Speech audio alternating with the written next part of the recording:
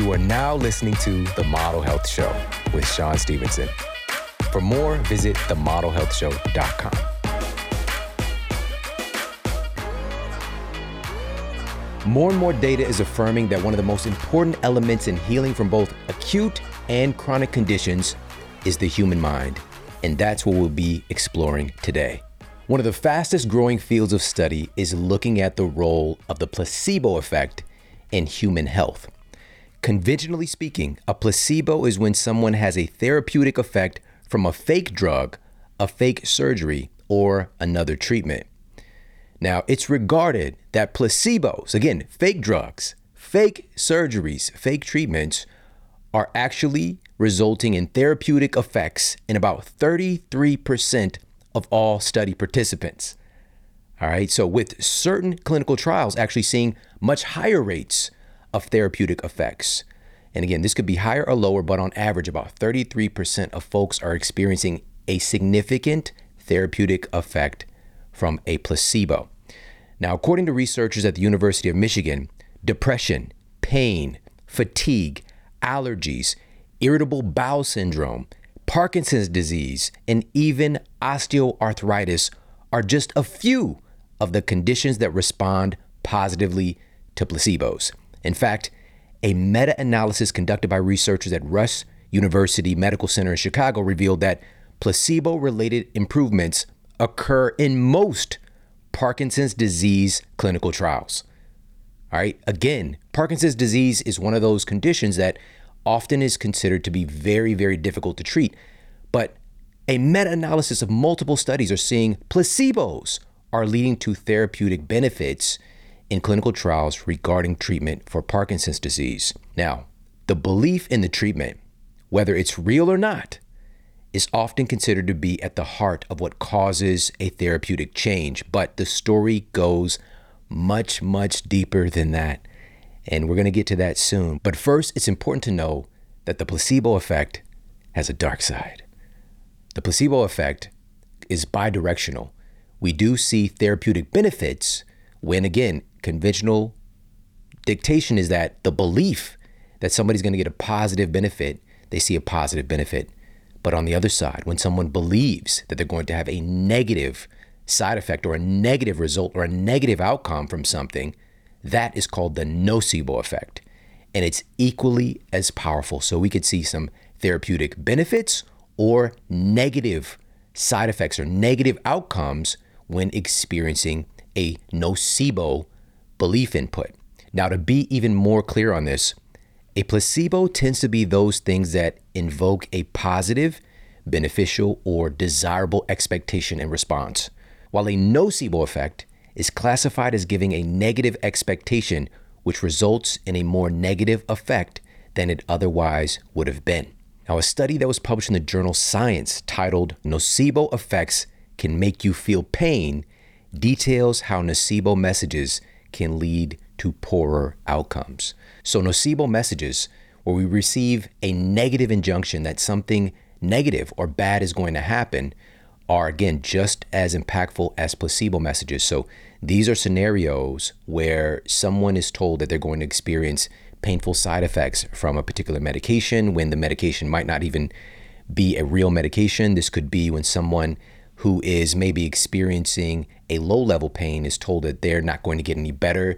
And as a matter of fact, they're going to suffer and continue to suffer, right? So this is incurable. You're never going to walk again. You're going to be in pain forever. And seeing actual measurable physiological changes based on receiving that nocebo message, receiving that belief that their pain is going to get worse or isn't going to get better. Now, yes, being told that something negative will happen is problematic, but this study that was published in the journal Science, again, is titled "Nocebo Effects Can Make You Feel Pain." One of the things noted is that even when receiving a drug that is supposed to provide positive benefits, when patients hear about associated side effects of the drug, they can manifest those side effects even if the drug is a placebo. All right, so just believing that they're receiving this treatment, so this could be a pill, this could be an injection, And believing that they're going to have these negative side effects, people do in fact manifest many of the noted side effects of different drugs, even if the drug doesn't have any active ingredients. So again, the nocebo effect and the placebo effect are both happening, whether we understand it or not, whether we know it or not. And we want to utilize this information in our lives. And effectively, what we're going to talk about today is being able to placebo ourselves to be able to get the health outcomes that we want by stacking certain conditions in our favor to create physiological changes that we want to receive based on the latest science, but also very practical applications of things. And so just to start to unpack some of this a little bit more, to dig deeper into the science of the mind and its role in health, in healing, in all of our biological processes, let's take a look at 4 specific things that are proven to impact the placebo or nocebo effect. Number 1, to kick things off, number 1 is how the message is said or framed to you. How something is said or framed to you can make a world of difference in how your body is responding. Now, the top tier understanding of this is a principle that we all need to pack away, embed in our hearts, keep that in our back pocket for safekeeping. We always need to keep this in mind that all of our thoughts create correlating chemistry in our bodies. Every single thought that we think changes what's happening with our biology. Every single cell in our body is being affected based on our thoughts. There isn't some rogue cell in your pinky toe that's just off, like, I'm not listening to that message, right? Now, I bet your thoughts just went to your toes, didn't they? All right, and that's the power of our mind as well, to be able to scan our bodies, to be aware of certain things. But if our toes aren't necessarily top of mind, they're just doing toe things. We don't necessarily think about them. But we have the ability to kind of hone in and zoom our attention into certain parts of our bodies. But that's a sidebar. Most importantly is understanding that, again, every thought that we think creates correlating chemistry in our bodies. So we have entire fields of things like psychoneuroendocrinology, which is looking at how our thoughts instantaneously change what our hormones are doing. All right. And our hormones are chemical messengers that send data from cell to cell, that get all of your community of trillions of cells on the same page. All right. And our thoughts are influencing that.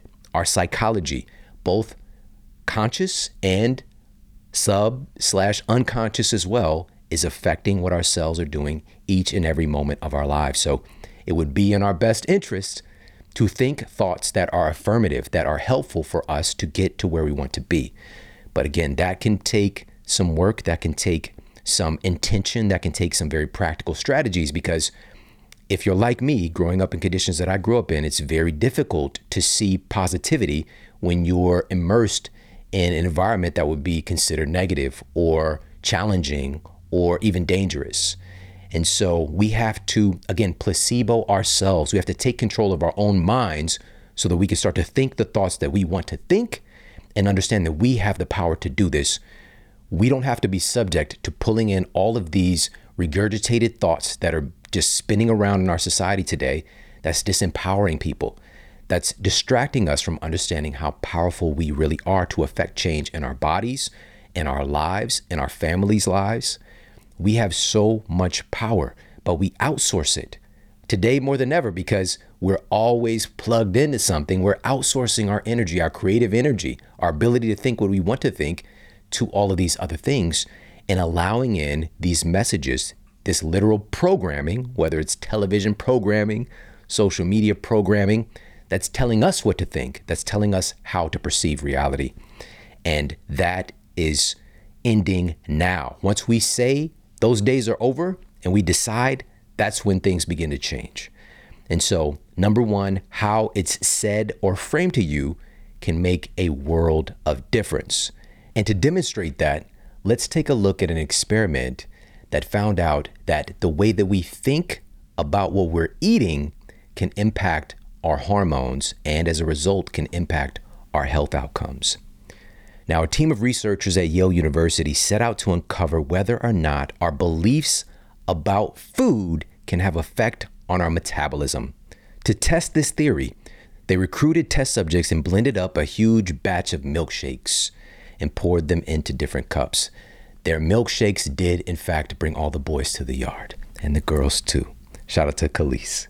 And by the way, Khalees is out here doing it. She's like farming. She's got her farm fashion. She's doing her thing. You know, she's super into health. Shout out to Khalees. But again, to test this theory, they recruited test subjects and blended up a huge batch of milkshakes and poured them into different cups. Now, before giving the milkshakes to study participants, they slapped one of two food labels on each cup. One label read 140 calorie, quote, sensible shake, while the other label read 620 calorie, quote, indulgent shake.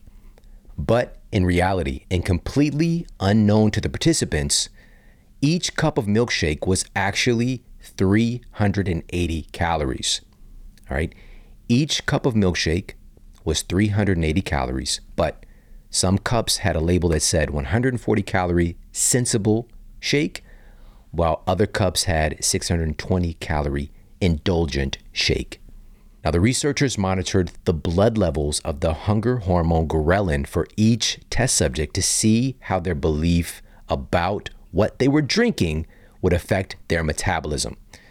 Now, ghrelin is one of our body's most notable and studied hunger hormones. Ghrelin does tend to increase our hunger and drive us to eat more.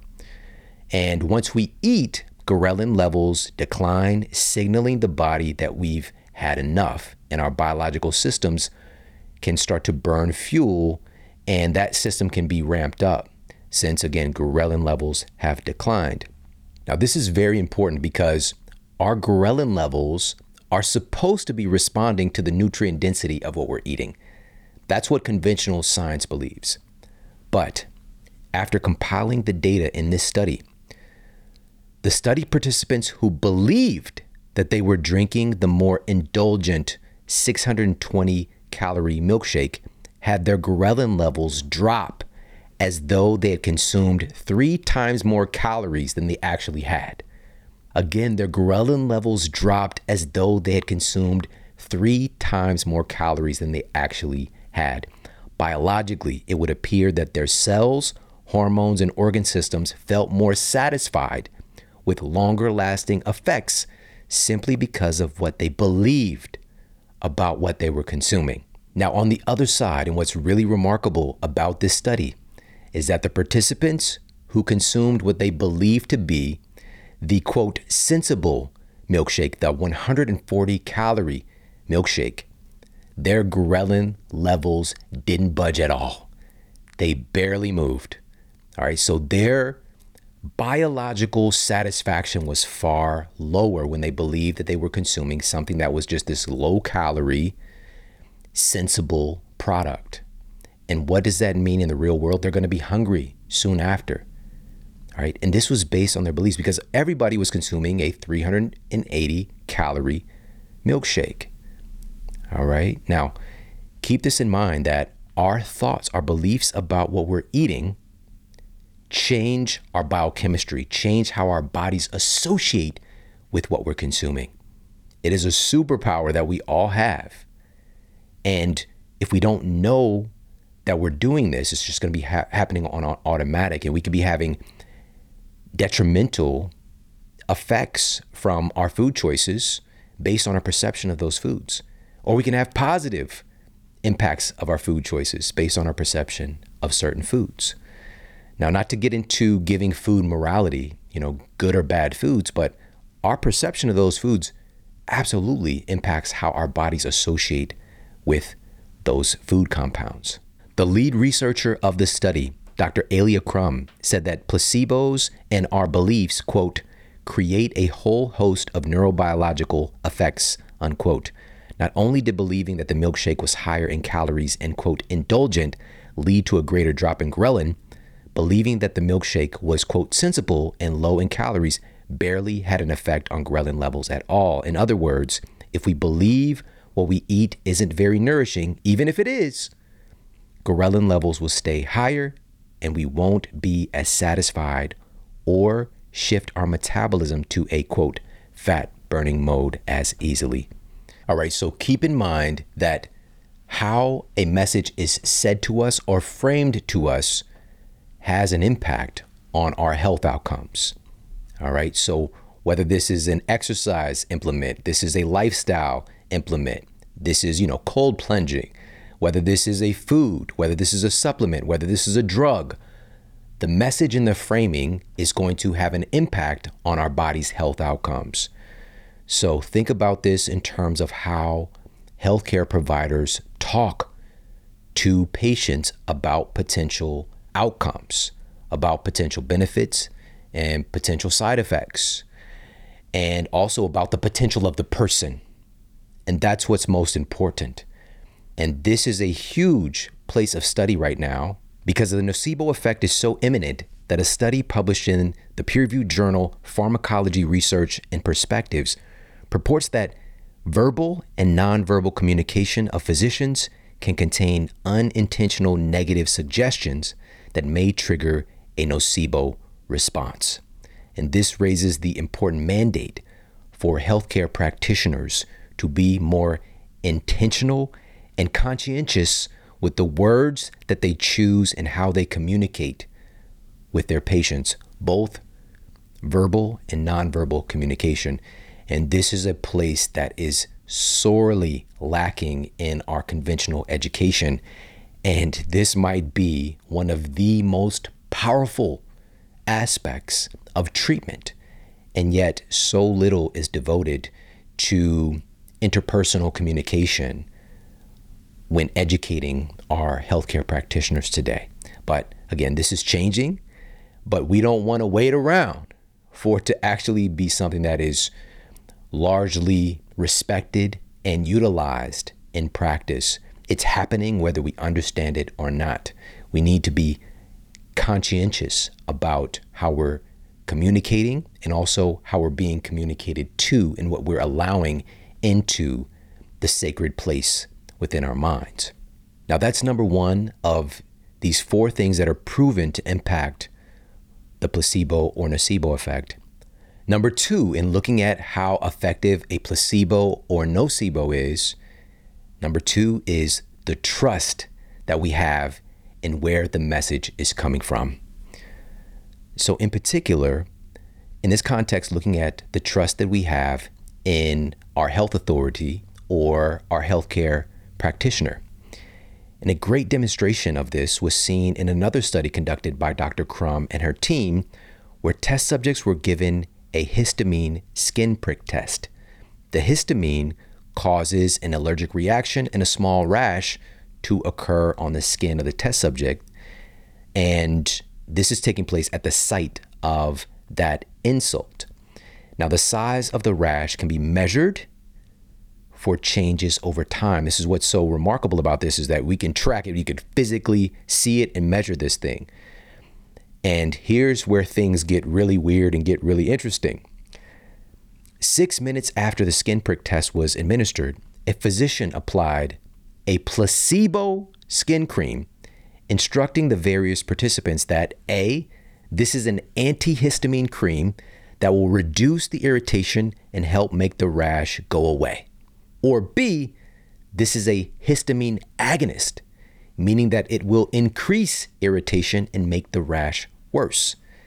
Even though this is a totally inert cream with no therapeutic ingredients, different participants were receiving different messages about what this inert cream is going to do. Some think that it's going to make their rash worse, and others think that it's going to make their rash go away and get better. Now, the patients who were told that the cream would help to make the rash go away had reductions in the size of their rash within 10 minutes. And the participants who were told that the cream would make their rash worse had their rash grow larger within those same 10 minutes. Now, this alone affirms that the physiological responses to a treatment depended on the belief that the patient had about the cream. But what's most important for our intents and purposes is that the researchers found that the way that the rash went away, how quickly and how much, or the rash got worse, how quickly and how much, depended on how competent and personable the patient believed the health practitioner to be. Their perception of the person giving them the message deeply impacted the result that they experienced. All right. How personable and competent the physician appeared to be for the patient had stronger effects for the placebo and the nocebo. All right. So our level of trust in someone, our level of trust in a message impacts what our physiology is going to do. Now, this is another aspect of what's seen, proven in the data when it comes to placebo and nocebos. So number one is how it's said or framed to you. Number two is your trust in the message and or practitioner. And number three, what's known in the data about placebos and nocebos is that you're going to be impacted based on your past experience with similar treatments. Your expectation on something happening can actually trigger physiological changes. For instance, taking a certain pill can have a corresponding result that you've come to expect. And that result and experience, for example, taking a certain pill can lead to a certain result that we can come to expect. A certain biological change can happen based on taking that particular pill. Maybe it's something to reduce pain, reduce a headache. By taking that pill, we can come to expect that that result will happen again by doing the same thing. Now, what's interesting is that that result can happen even if the active ingredient is no longer there. All right, just the act of taking that pill, and we have that expectation of the result happening in our bodies, that physiological change happening in our body.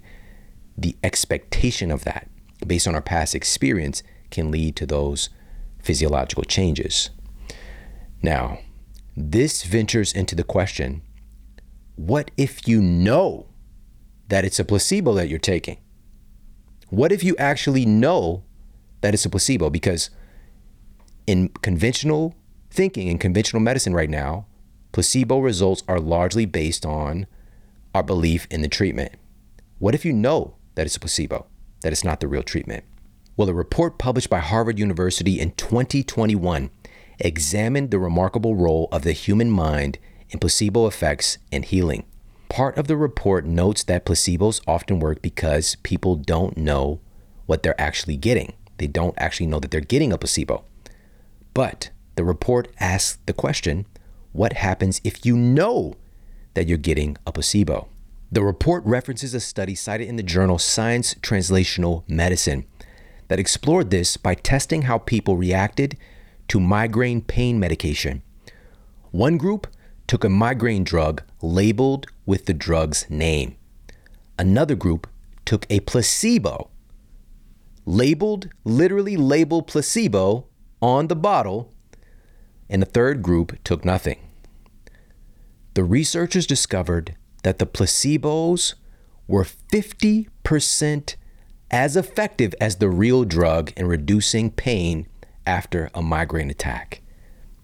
It's a literally labeled placebo on the bottle, but it got about 50% of the positive therapeutic effects. Now, the drug itself was more effective, but is that solely or largely based on the belief of the drug? Because now that simple act of taking the pill, which the researchers speculated that a driving force beyond this reaction was a simple act of taking the pill, taking a pill, which, quote, associate the ritual of taking medicine as a positive healing effect.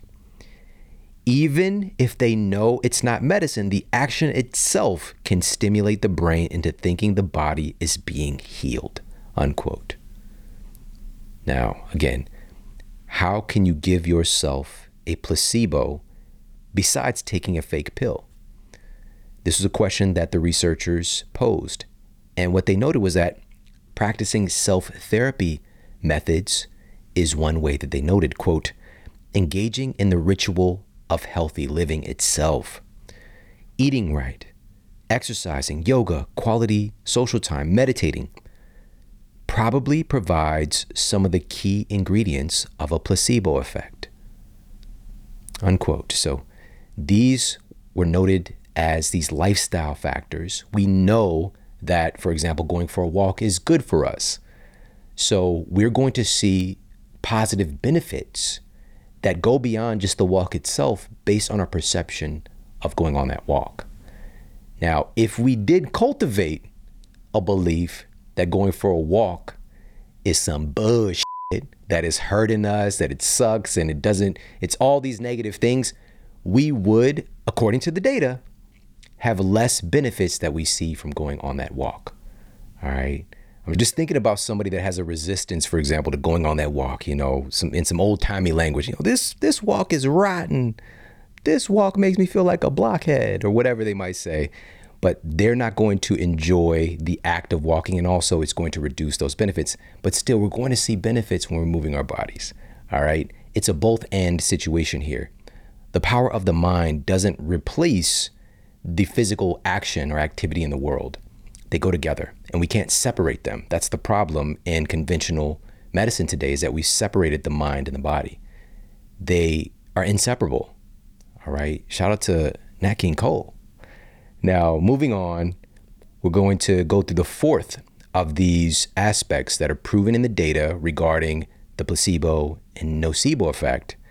And this one's really interesting.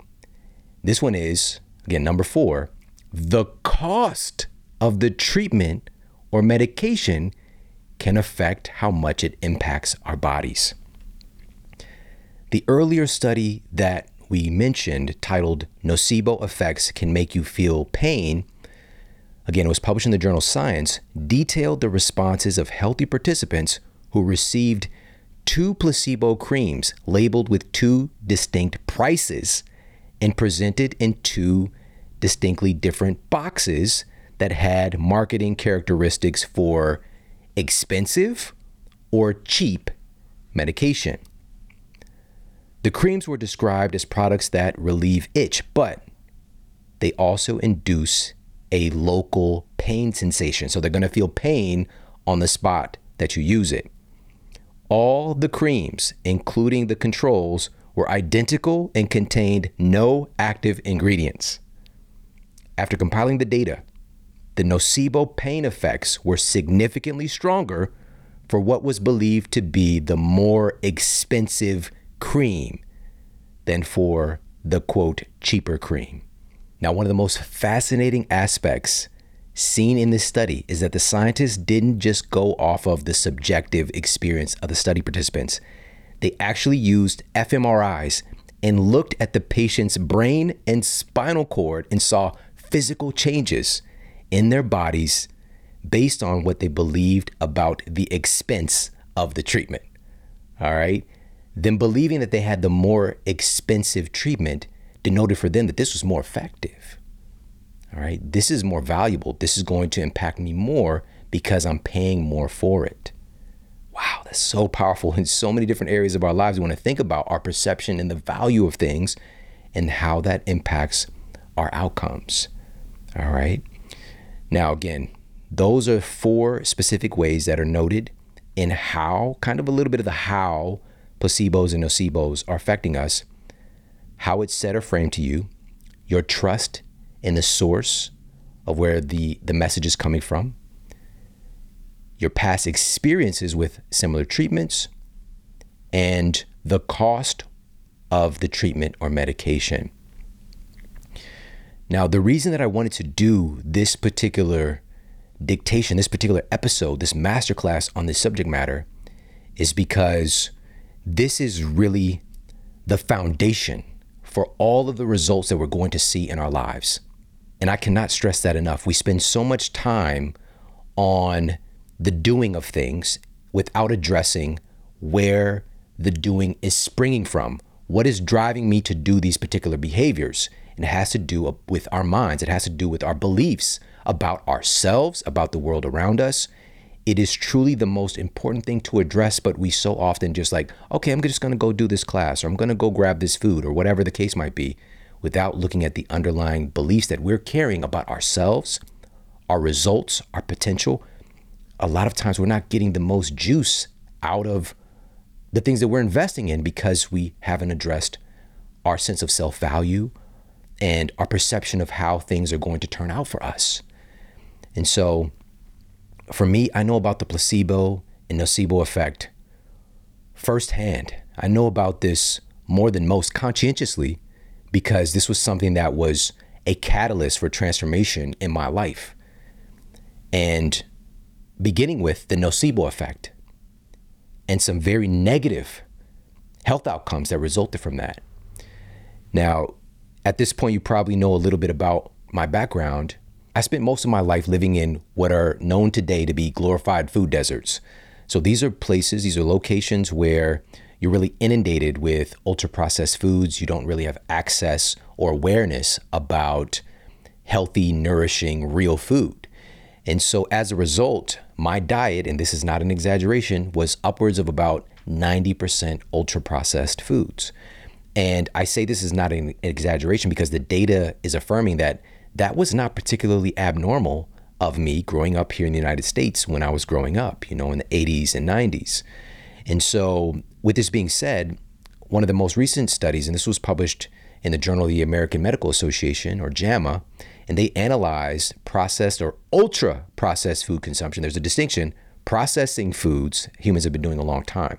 This is minimally processing, taking olives and pressing the oil out, coconut, pressing the oil out, cooking a food, right? Taking tomatoes and making a pasta sauce. You could still tell where the food is coming from.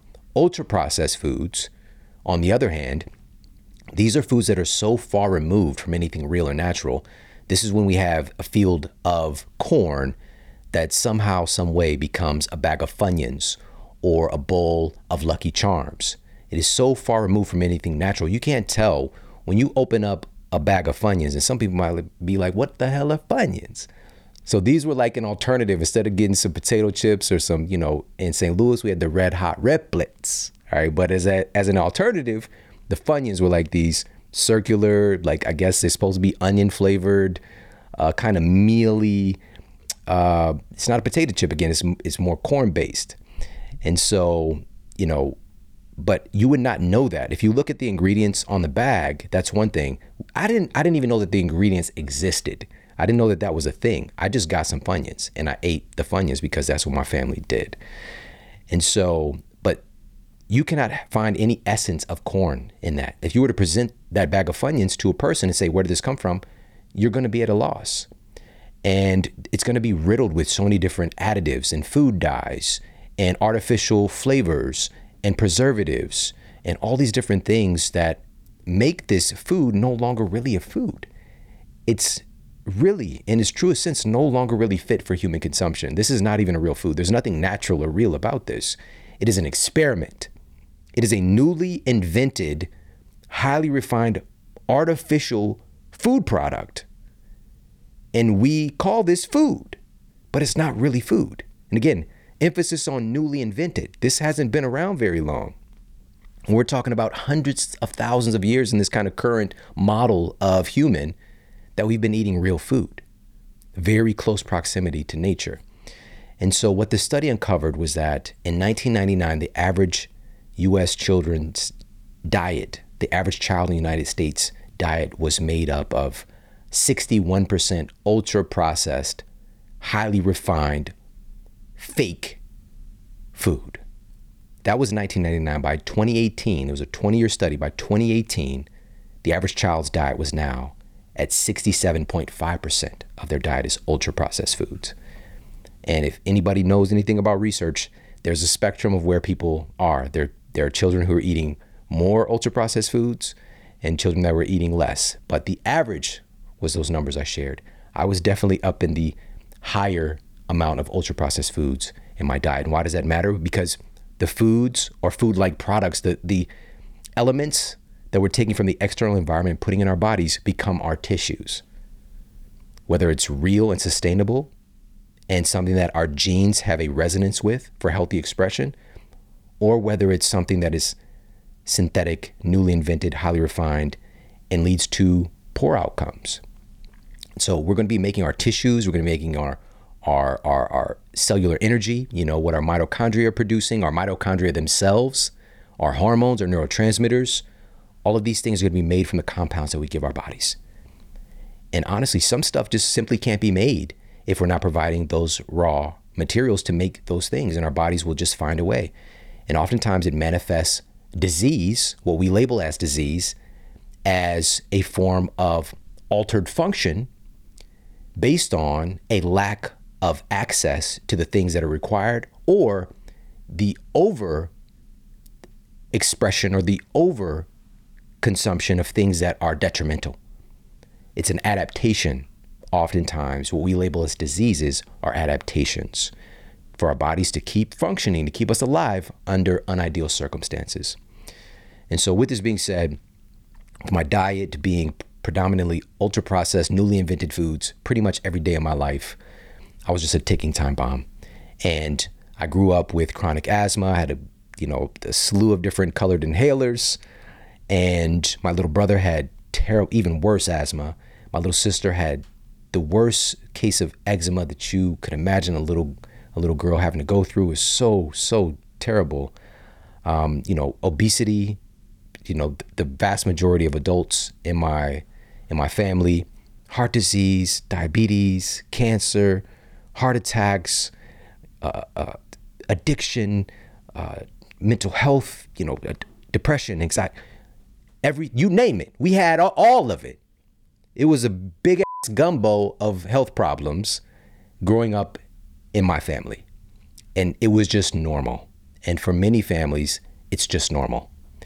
And unfortunately, what's normal and what today, the average person, and this is according to the CDC, published in 2022, 60% of American adults today have at least one chronic disease. 40% have two or more.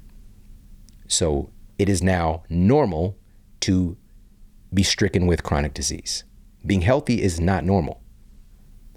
But that's one framing of it. Being healthy is one of the most normal, natural things that we've been endowed with. We've got all of the blueprint laid out. But again, we can put ourselves in compromising positions, which some of it's unconscious. I didn't know, but as Jay-Z said, I can blame my environment, but there's no reason why I be buying expensive chains. I'm going to be doing things just because I want to do them as well. And I don't realize that I have the power to choose other, right? My environment is influencing me absolutely, but I still have the power to choose something else once I become aware of it. All right. Shout out to Sean Carter, another Sean out there doing big things. Now, with all of this being said, those were the early outcomes, but it really hit ahead when my apparent way out of the situation that I was in was, of course, like getting good grades in school, which I was a scholar athlete. I was on student advisory. I was in the first class of students at my high school, which was a number 2 school in the state in Missouri, to get accepted into a program called Inroads, where I was going to be attending and getting credit from St. Louis University while I was in high school. All right. So I was on that. It just kind of came naturally to me, but I knew that I can go to college. No one in my family had gone to college, let alone graduated from college. All right. So, but I'm seeing something because I'm getting these different exposures, but also this change in belief within myself. But the other factor for me was athletics, because that's something that I saw, like I could actually, get a scholarship and compete. And also I loved it.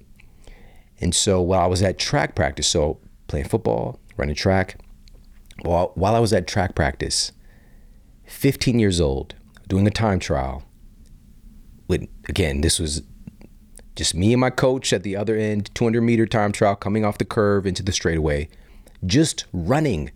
My bone broke in my hip. I broke my hip just from running. The tip of my hip, my iliac crest, broke. What sense does that make for a child to break their hip from merely running? I was that broken down. I was that malnourished. I was that degenerating. And essentially, I had this accelerated aging in this young body. And instead of practitioners asking, how did a kid break his hip from running? I was exposed to standard of care. Standard of care. Broken bone, do this. Here's some NSAIDs, some non-steroidal anti-inflammatories. Here's some crutches. Stay off the leg. That's that. No one asked, how did a kid break their hip from merely running? And fast forward, it wasn't until at the age of 20, I was diagnosed with a degenerative spinal condition where my intervertebral disc were degenerating so much so that the physician told me I had the spine of an 80-year-old when I was just 20. And not only that, of course, my bone density was incredibly low, that of someone who is much, much older, decades older than I actually was. Now, within this story is where we see the placebo and nocebo effect really taking hold of my life, because when I went in to see the physician at the age of 20, it was because I was experiencing like just kind of this tightness in my hamstring, basically. Like it just wouldn't go away. Like my leg wasn't quite working right. And so I thought I had a leg injury. And he had me do a couple of certain tests, like laid on the examination table, lift my leg a certain way. Then I got this like sharp pain. And he sent me in for an MRI of my spine. And even when I went for the MRI, I didn't understand why they're looking at my spine. Why they're taking pictures of my spine. My leg hurts because I was so oblivious to the connectivity of the human body, which is what my deep passion is today. And so when I go back to see the physician and he puts the MRI up for me to see, and I ask him, okay, so how do I get better? What do I need to do to fix this? And he tells me that, I'm sorry, son, you have the spine of an 80-year-old person. There's nothing that we can do about this. This is something that you're just going to have to live with. So this is the nocebo effect taking hold of my thinking. I initially had some resistance because I lived a life of finding a way amidst all of the chaos around me to find a way. And so I asked him, and until recently, I didn't know why I asked this question, but I asked him, does this have anything to do with what I'm eating? Should I change the way that I'm exercising? And that's when he literally, this guy I'm entrusting in for my health, that I'm looking to help me to get better, he cocks his head and he looks at me like I'm a complete moron. And he says, this has nothing to do with what you're eating. This is something that just happens. And I'm sorry, son. I'm sorry that this happened to you. But I'll tell you what, we're going to get you some medication. We're going to, help you to manage this. And I'm sorry. Now, I want you to understand the logic here, because he said that your condition has nothing to do with what you're eating, but go ahead and eat these pills. Of course, what I was eating was having an impact on my health outcomes. In fact, compared to the mere grams of drugs that I was prescribed, the approximate 3 to 5 pounds of food that I was eating each day, which for the average American, some folks are eating upwards of 1 ton of food annually. Of course, this is impacting our health far more than any pill. And this is according to the vast majority of data. But saying what I was eating didn't matter was taking another layer of my empowerment away. Now, I say that I didn't know where that question came from. At that point, I had already taken nutritional science at the university that I was attending, because I had a feeling that, nutrition had something to do with like fitness and just it was something, but I was wildly miseducated about that even then. But I knew, like, something in my spirit, something in my gut knew that food does matter. And so the other interesting curveball, and again, this nocebo effect taking hold, I mentioned this earlier, I had a nuisance of a pain, like some hamstring tightness. But after getting that message from him, within the next couple of weeks, about 2 weeks later, I was in chronic pain, chronic debilitating pain. And every time that I stood up from that point forward, I would get this gigantic, like, electric shock down the back of my leg that literally physically made me jerk. And a level on a scale, pain scale, people don't really, we tend to over exaggerate our pain. 1 to 10, 10. But it'd be for like not even a second, but it was just this sharp, terrible, excruciating pain, boom, gone. But then I can walk somewhat normally. I would have a normal gait, but I had to experience that jolt of pain. If you know that's going to happen every time you stand up, are you going to want to stand up? No. So I did pretty much everything that I could to not stand up for 2 years because there was nothing that I could do. And I did seek out other opinions. Same prognosis, same story. I'm sorry, this is incurable. You have 2 severely degenerated discs, L4, L5S1. They're showing up black on this MRI. They're both herniated. And it's just, I'm sorry, there's nothing you can do. So the nocebo effect changed how my body was expressing and associating with pain, with functionality, because I was walking around with that kind of nuisance of a pain for probably a month. But when I got that message, I just got worse so fast. And also, of course, I was on a slew of different medications, both prescription and over the counter, to help to reduce the pain, to help me to sleep at night because I could barely sleep because the pain would wake me up if I changed positions. It was a nightmare. I was living a nightmare. And all of that changed when I accidentally happened upon the power of the placebo effect, the power of the human mind. And what it was, it started with a catalyst. And we're going to talk about, I'm going to give you some action steps to walk away with today, but it started with a catalyst. You know, it was an exposure that I was given that I paid attention to. And that exposure, there was a couple of things, but I'll share 2 primary with you. One was a person seeing something in me other than I'm a lost cause. All right. So for me, that was my grandmother. And the other aspect, the other ingredients of this perspective change was my oldest son was born.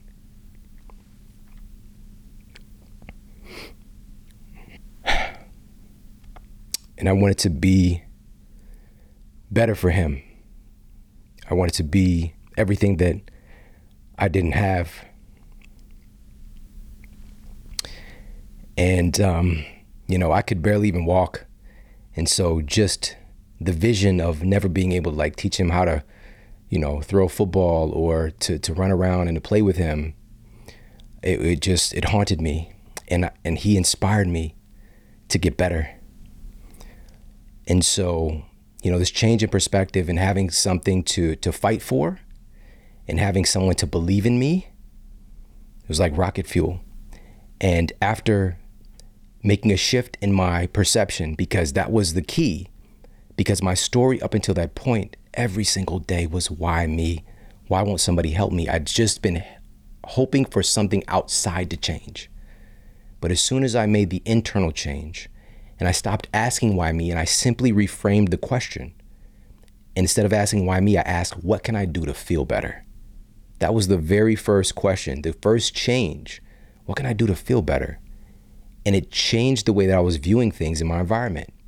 And it led to a different sequence of choices, which one of those things was, I need to start moving. The past 2 years, every doctor would give me bed rest. Write a little note, you don't got to work, bed rest. And I took it because I'd been fighting my whole life. And they gave me permission slip. No one would blame me if I stopped fighting. And so I took it and I suffered because I had so much greatness within me. I just didn't realize it, or I had muted it. And so when asking, what can I do to feel better? My lowest hanging fruit was, I've been an athlete my whole life. I'm going to this university. There's a gym at the university. Let me go and start just moving around. And it was painful. It was hard. I started off on the stationary bike, just pedaling because I couldn't really even walk with a normal gait. And it was embarrassing. But after a week of doing that, I started to walk around the track a little bit. Another week of doing that, then I started to tinker with, some weights, a couple of machines and things like that. But within that time period, I also addressed my nutrition, and I did what was in proximity to me, which was I had this revelation that I probably should lose some of this weight that I've gained. I was pressing close to 200 pounds on my frame, which probably was hovering around 160 prior to that. And I knew that I needed to take some of the weight off of my spine since it's being compressed. It just seemed logical, from a physics perspective. And so initially I did what the commercials were telling me to do, what I learned in my university classes, just start micromanaging calories. It didn't matter the quality, slim fast, whatever it was. That worked a little bit, but I suffered. And this goes back to the conversation about ghrelin. I was not feeling nourished. And so that quickly went away, but because my perception is different. A friend of mine, and I had known this woman for a couple of years at this point, but we had never went out and did anything in particular. And she picked me up and took me to Wild Oats, which has since been bought by Whole Foods. And St. Louis is a big city. There's one Whole Foods in the entire city at the time, back in 2002, and one Wild Oats. And so I go into this place and I see this entirely new world. There's all these different books on these. One of them was a nutritional prescription for certain conditions, and it had all of these peer-reviewed studies on different nutrients and foods that helped, again, backed by science and peer-reviewed studies, to provide treatment for so many different conditions. And I looked up my condition and I saw a plethora of different things that I was not getting in my ultra-processed drive-through diet all of those years. And so I started to add those things in. But the catalyst was changing my question and changing my perspective, because Wild Oats had been there the whole time. I drove past it because it was right off the highway, literally hundreds of times. Never knew it existed, but now I'm attuned to what can I do to feel better? What can I do to feel better? What can I do to feel better? And just taking those steps, because it's the mind and the action. The mind doesn't do it alone. We're endowed with this body to have this experience. It's the mind and the action. It's the mind and the body. So I have this different perspective and I'm seeing the world differently through a different lens. And I'm taking action. I'm taking the steps that I can take.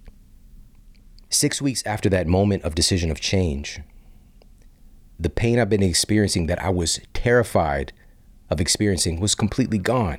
It was completely gone. And I'd lost at that point, 6 weeks later, about 18 pounds. And I had this it was a strange thing where I was still very afraid. I was still very doubtful. I was scared that the pain would come back. I'm seeing all these great results, but there was still a battle going on in my mind. And we're going to talk about that in a moment. But I just kept taking steps forward. I kept stacking conditions. All right. And all these things help to facilitate a more powerful placebo effect, a more powerful change in my mind. And these good things that I'm doing for myself, I'm getting more out of them. One of the other things that I don't talk about often that took place was I no longer had this reliance on these newly invented drugs that I was taking on a daily basis. And I can't believe, looking back on it, that I was taking all these different pills, these different medications. It's crazy. And one of them was Celebrex. And at the time, Celebrex and Vioxx were both really hot, huge, potentially multi-billion-dollar drugs for drug companies. And these are in the category of non-steroidal anti-inflammatories. And if you know the story of Vioxx, which was a prescription pad away from that getting written for me, Vioxx ended up killing estimated 40 to 60,000 Americans. And this is all documented. Hundreds of thousands more people injured, but killed. And I could have been in that number, simply a prescription pad away. And fortunately, in some ways, I was prescribed Celebrex, which one of the side effects that had not really been well documented at the time was restless leg syndrome. And so basically this was a huge root of my sleeping issues that I had to take another drug for, because when I would go to bed, if you know that magic trick where they put the person into the box and they got the feet hanging out one side of the box and the head hanging out the other side of the box, and they cut the box in half and they separate it and the feet are kicking and wiggling around or whatever. That's how it felt. I go to bed, my legs are doing what they want to do. All right. It feels like they're separate from me. And so it was a big struggle with that. But, that's the thing about a lot of these different compounds. Whether we realize it or not, we're going to have certain side effects. But what if the power of the mind is implemented in there? Maybe the side effects are less, maybe they're worse, but many of these aspects, as we've covered, have a lot to do with our perception of them and also our knowledge and paying attention to what's happening in our bodies. And so by making these changes, one of the coolest things that happened automatically, I wasn't trying to do this, is that I started sleeping better at night. The things I was doing during the day were helping me to sleep better at night. And of course, I'm light years beyond what I know about sleep wellness then, but another thing that was pretty notable and I was likely experiencing, having a high degree of sleep deprivation, is that one of the most notable things seen in peer-reviewed research about improving sleep quality has to do with our body temperature running too hot in the evening. Folks that tend to have well-documented consistent sleep issues tend to have a higher body temperature in the evening when it's supposed to automatically be cooling down. We all should be having a natural drop in our core body temperature to facilitate sleep at night. This is how we evolved.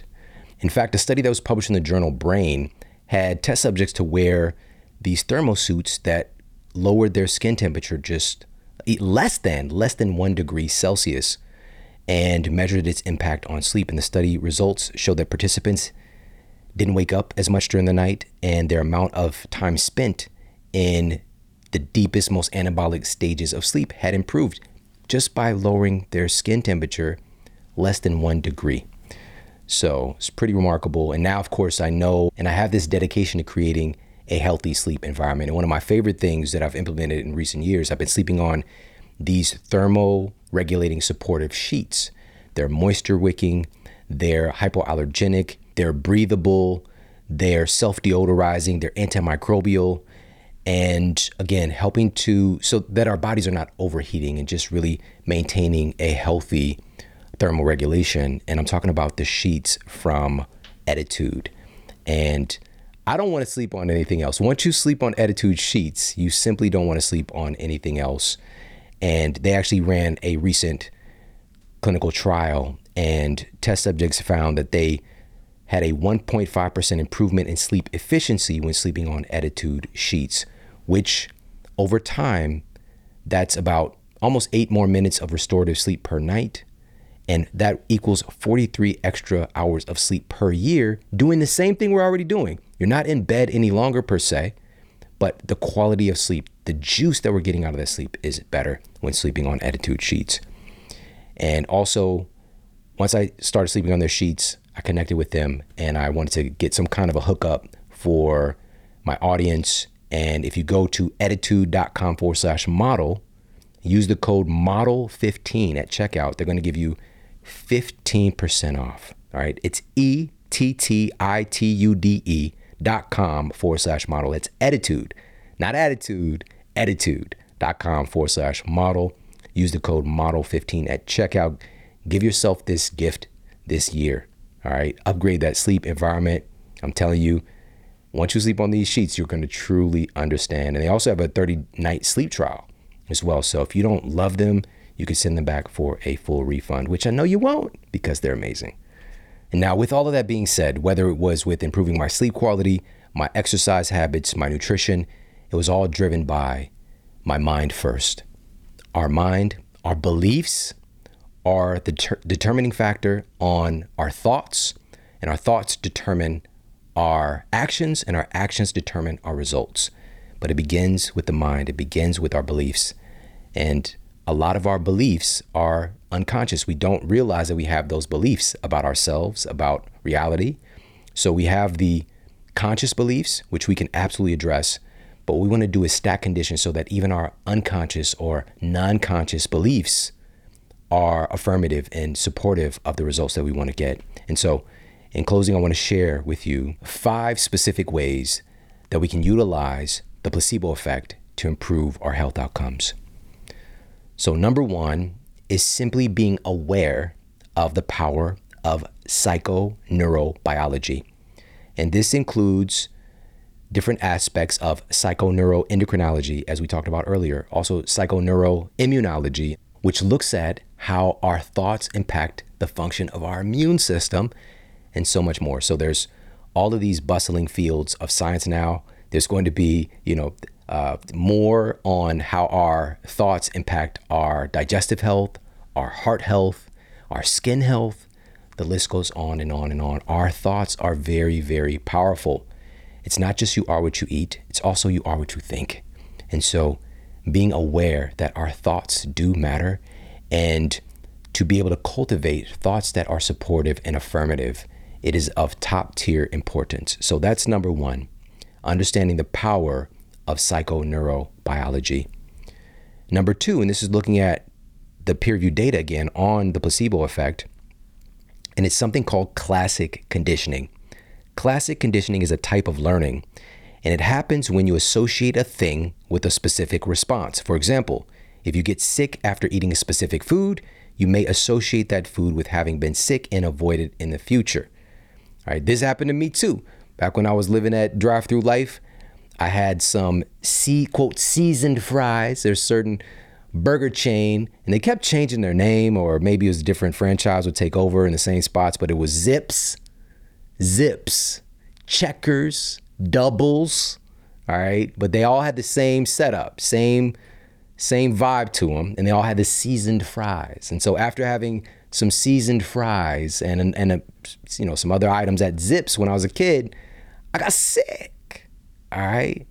I wasn't feeling too good. I was things were coming out the wrong way, all right? And since even then, to this day, apprehension towards seasoned fries, all right? It's still there. Don't really like them, but it's because my mind is associated those seasoned fries. And even as I'm talking about this right now, I could change that association now, all right? But I don't necessarily really want to. I want to be an outlier. My wife loves seasoned fries, so I want to not like something that she likes for a change, all right? So have a little bit of dissonance. All right, so classic conditioning. And examples of this include as well, when you take a pill and it reduces pain, or when you go to see your doctor and maybe you feel better shortly thereafter. That's known as classic conditioning. Our brains, our mind expects certain outcomes based on our previous experiences, and it changes our behavior as a result. It changes what our bodies are doing as a result. So how can we use classic conditioning consciously for ourselves? What classic conditioning is really all about is paying attention to how we feel when we do certain things. So we can condition our minds to enjoy working out, for example, if we pay attention to how good we feel. We actually proactively, maybe we go for a walk and we proactively pay attention and acknowledge, man, I feel so much better after going for that 10-minute walk. I know that I was, apprehensive. I didn't really feel like getting up, but it makes me feel so good when I do that. And just really consciously programming that into your psyche, that when I do this behavior, I get this reward. All right, because that's what it's really about. And also paying attention on the other side with conditioning with things that might be harmful to us, whether that is having a certain food product that we tend to feel negative, like physically not good after having that thing. And we talked about that recently with Dr. Judd Brewer and his recent work, The Hunger Habit, and just being able to, again, consciously tune in and turn up the volume on certain things so that we can condition ourselves to move towards behaviors that we want and away from things that we don't necessarily want to do. Number 3, utilizing something called positive expectancy. Expectancy remains the dominant psychological model in placebo research. It is often defined as explicit and accessible thoughts or expectations about probable outcomes in any given situation. All right, so positive expectancy. So expecting that we're going to have certain benefits when we do certain things, or because we're talking about positive expectancy, but negative expectancy would be feeling bad after we do certain things. But we're talking about utilizing positive expectancy. So this is kind of proactively, whereas classic conditioning is kind of reactive. Positive expectancy is proactive. Now, question, and this circles back a little bit to something I mentioned earlier. What if you ever have doubts? When we're trying to placebo ourselves and we're just trying to think positive thoughts, what if we think negative thoughts? What if we have doubts? Is this going to wear off? Am I a bad person? Is this not working?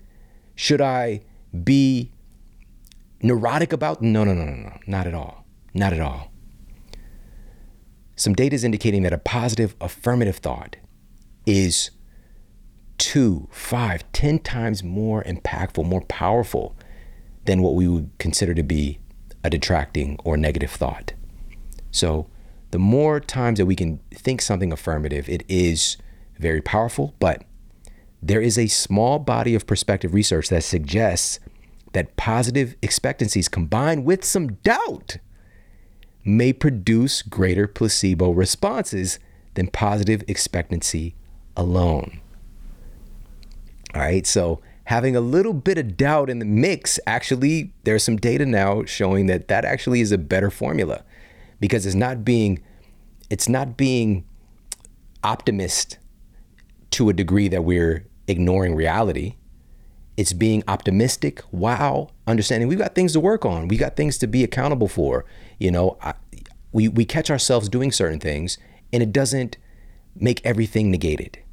We learn from it. We have that, because I had that doubt when I started to get better. The pain was gone that I've experienced for 2 years. It was gone and I was doubting. I was in fear. But what I did was it leaned into paying attention to the things that I was doing that was making me feel better and keep doing those things.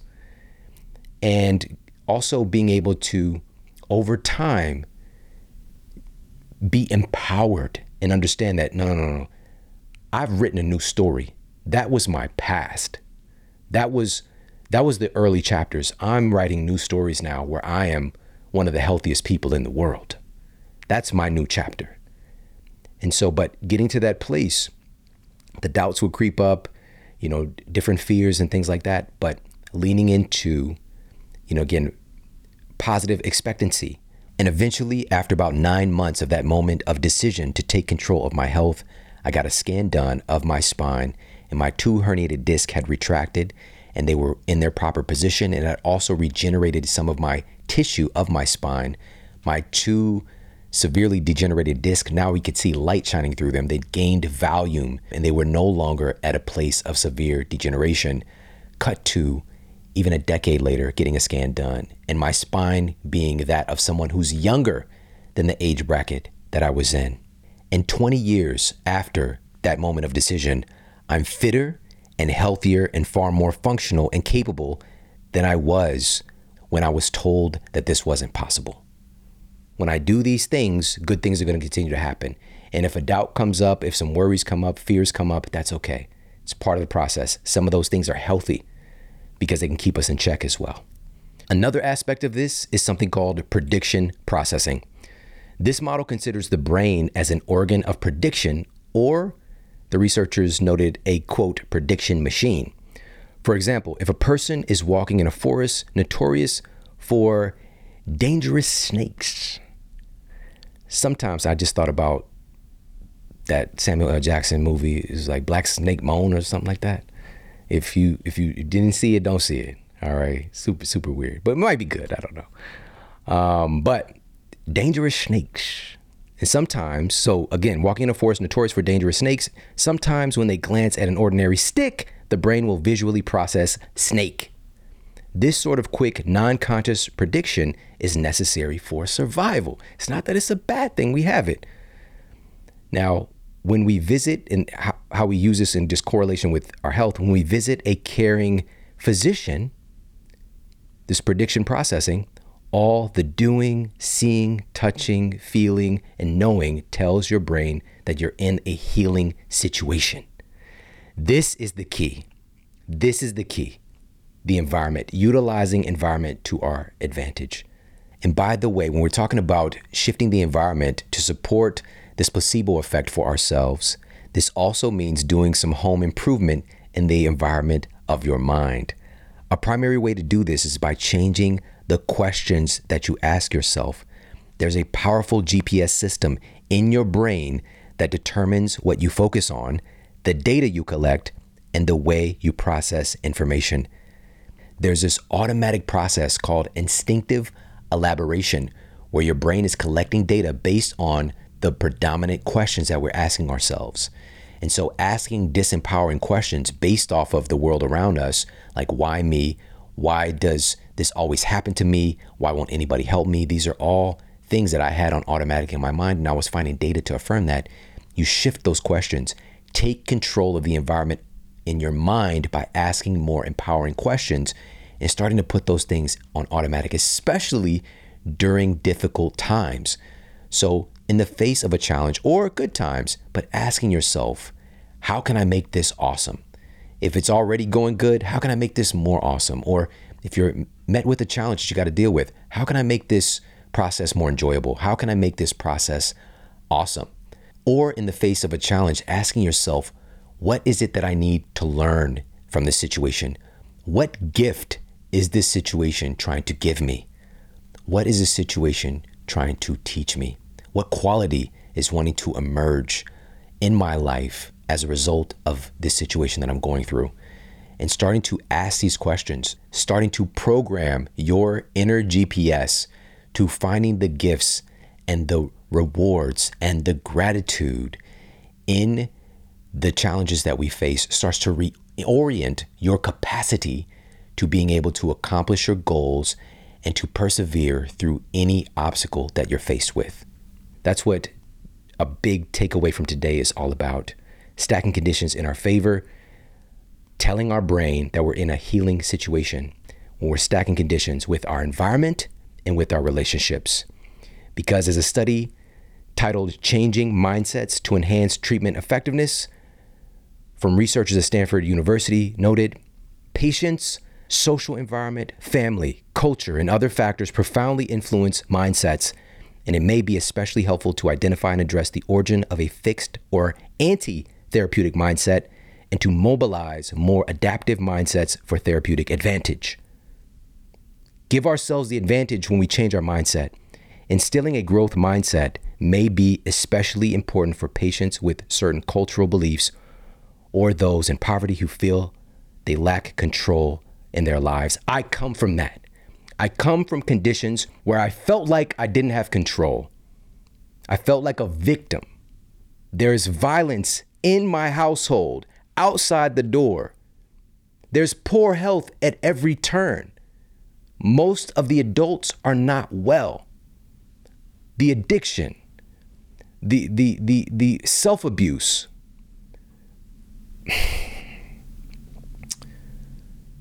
I didn't feel like I had power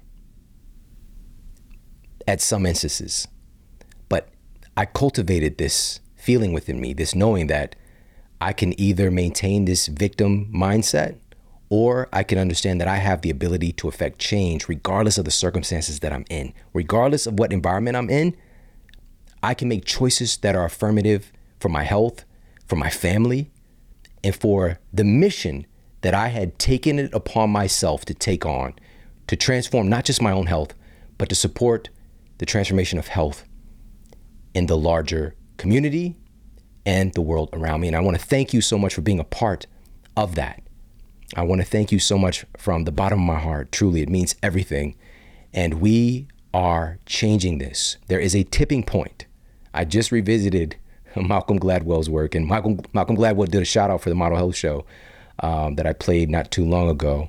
And the tipping point, and just understanding that there is a point at which, and it's not usually when it's the majority, but there's a point at which something becomes normalized. And we want to normalize health in our world today. And this last piece here of prediction processing and taking control, putting ourselves so that our brain knows that we're in a healing situation, make it a mandate to get yourself around people that make you feel good, people that support your greatness, people that lovingly challenge you, people that are healthy themselves, people that are mindful about their own mental and physical well-being. Get yourself around some of these people. All right, we've got a community. We got communities, on Facebook and Instagram. People get popping and connecting in the DMs and, coming out to live events and all those kind of things. There's so many different ways. And make that a mandate. Create an environment to where your brain knows that you're in a healing situation. So whether that's in the gym, whether that is, doing some sauna, whether that is, opening your refrigerator and knowing that there's health affirming food there. But most importantly, it's the relationships. Because as I've shared many times the past few months, researchers at Brigham Young University did a meta-analysis. So it's a huge analysis of multiple studies that included over 300,000 study participants.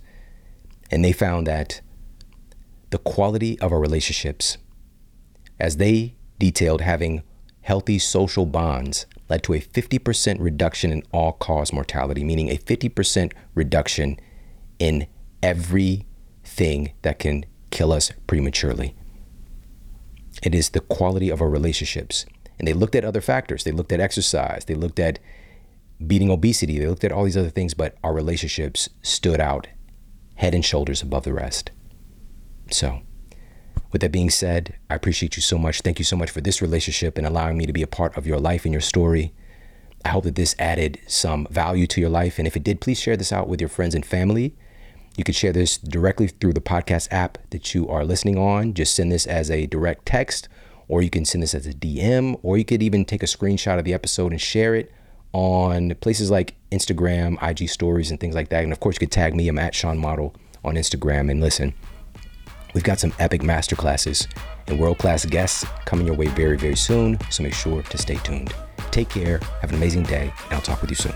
And for more after the show, make sure to head over to themodelhealthshow.com. That's where you can find all of the show notes. You can find transcriptions, videos for each episode. And if you got a comment, you can leave me a comment there as well. And please make sure to head over to iTunes and leave us a rating to let everybody know that the show is awesome. And I appreciate that so much. And take care. I promise to keep giving you more powerful, empowering, great content to help you transform your life. Thanks for tuning in.